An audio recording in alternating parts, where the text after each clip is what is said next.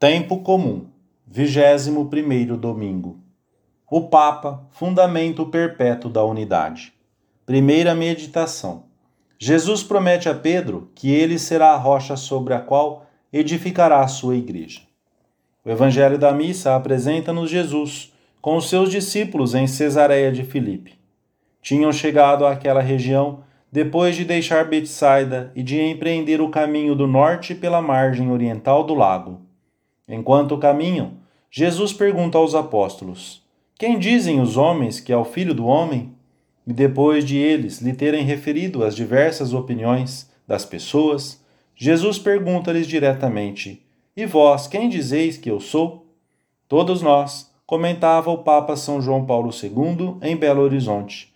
Conhecemos esse momento em que já não basta falar de Jesus repetindo o que os outros disseram, em que já não basta referir uma opinião, mas é preciso dar testemunho, sentir-se comprometido pelo testemunho dado e depois ir até os extremos das exigências desse compromisso. Os melhores amigos, seguidores, apóstolos de Cristo, foram sempre aqueles que perceberam um dia, dentro de si, a pergunta definitiva e incontornável, diante da qual todas as outras se tornam secundárias e derivadas. Para você, quem sou eu? Todo o futuro de uma vida depende da nossa resposta nítida e sincera, sem retórica nem subterfúgios, que se possa dar a essa pergunta. Essa pergunta encontrou particular ressonância no coração de Pedro, que, movido por uma graça especial, respondeu: Tu és o Cristo, o Filho do Deus vivo. Jesus chama o bem-aventurado por essa resposta cheia de verdade, na qual confessou abertamente a divindade daquele em cuja companhia andava há vários meses. Esse foi o momento escolhido por Cristo para comunicar ao seu apóstolo que sobre ele recairia o primado de toda a sua igreja. E eu te digo que tu és Pedro, e sobre esta pedra edificarei a minha igreja, e as portas do inferno não prevalecerão contra ela. E eu te darei as chaves do reino dos céus, e tudo o que ligares na terra será ligado também nos céus, e tudo o que desligares na terra será desligado também nos céus. Pedro será a rocha, o alicerce firme sobre o qual Cristo construirá a sua igreja, de maneira que nenhum poder poderá derrubá-la. E foi o próprio Senhor que quis que ele se sentisse apoiado e protegido pela veneração, amor e oração de todos os cristãos. Se desejamos estar muito unidos a Cristo, devemos está-lo em primeiro lugar a quem faz as suas vezes aqui na terra. Que a consideração diária do duro fardo que pesa sobre o Papa e sobre os bispos te inste a venerá-los, a estimá-los com verdadeiro afeto, a ajudá-los com a tua oração. Segunda meditação. Amor ao Papa. Eu te darei as chaves do reino dos céus, e tudo o que ligares na terra será ligado também nos céus. As chaves são símbolo do poder e da autoridade. E porei as chaves da casa de Davi sobre os seus ombros. Lê-se na primeira leitura a propósito de Eliassim, mordomo do palácio real. O poder prometido a Pedro, e que lhe será conferido depois da ressurreição, é imensamente superior. Não recebe as chaves de um reino terreno, mas do reino dos céus, do reino que não é deste mundo, embora se encoie aqui e que durará eternamente. Pedro tem o poder de ligar e desligar, quer dizer, de absolver ou condenar, de acolher ou excluir. E esse poder é tão grande que aquilo que ele decidir na terra será ratificado no céu. Para exercê-lo, conta com uma assistência especial do Espírito Santo. Desde o primeiro dia em que conheceu Jesus, o apóstolo chamar-se-á para sempre Petrus, pedra. E eu te digo que tu és Pedro, e sobre esta pedra edificarei a minha igreja.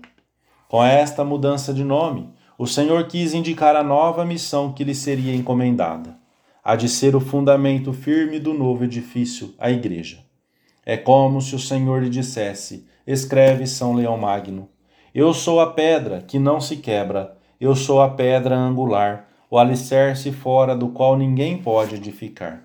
Mas também tu és pedra, porque pela minha virtude adquiriste tal firmeza, que terás juntamente comigo, por participação, os poderes que eu tenho em propriedade. Os cristãos veneraram o Papa desde os começos da Igreja. Nos textos revelados, o príncipe dos apóstolos é mencionado em primeiro lugar e está revestido de especial autoridade perante os outros.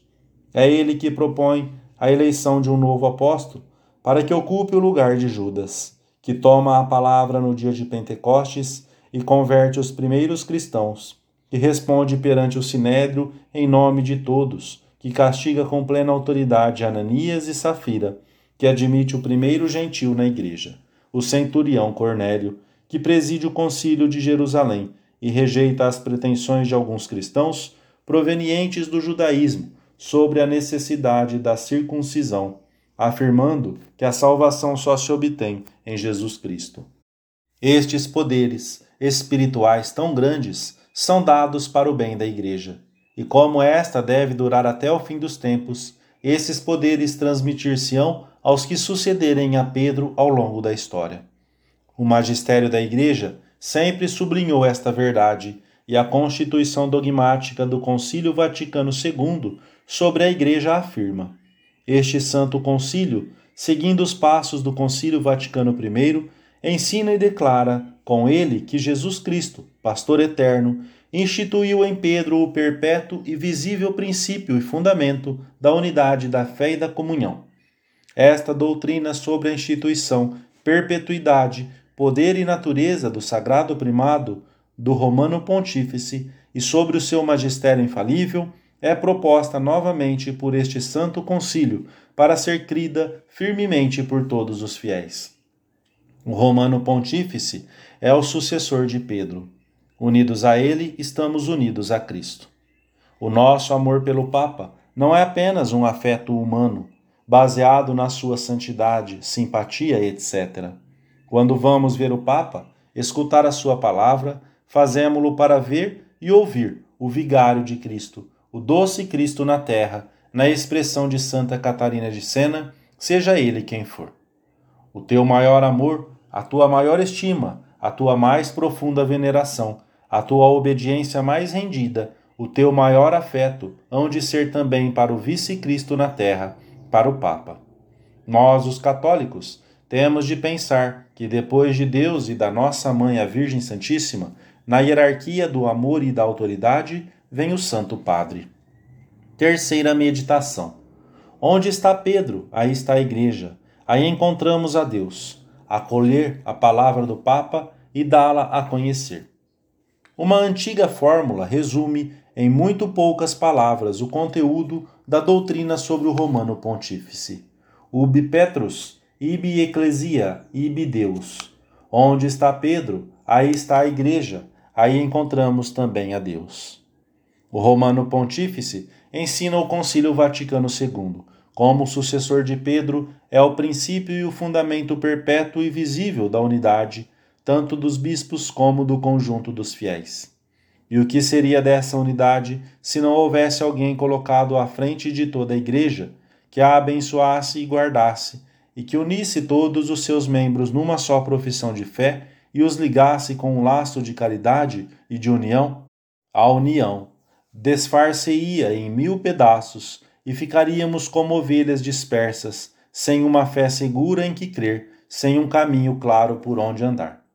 Nós queremos estar com Pedro, porque com ele está a Igreja, com ele está Cristo, e sem ele não encontraremos a Deus. E porque amamos a Cristo, amamos o Papa, com a mesma caridade. E assim como estamos, com o olhar fixo em Jesus, nos seus desejos, nos seus gestos, em toda a sua vida, assim nos sentimos unidos ao Romano Pontífice até nos menores detalhes. Amamo-lo, sobretudo, por aquele que representa e de quem é instrumento.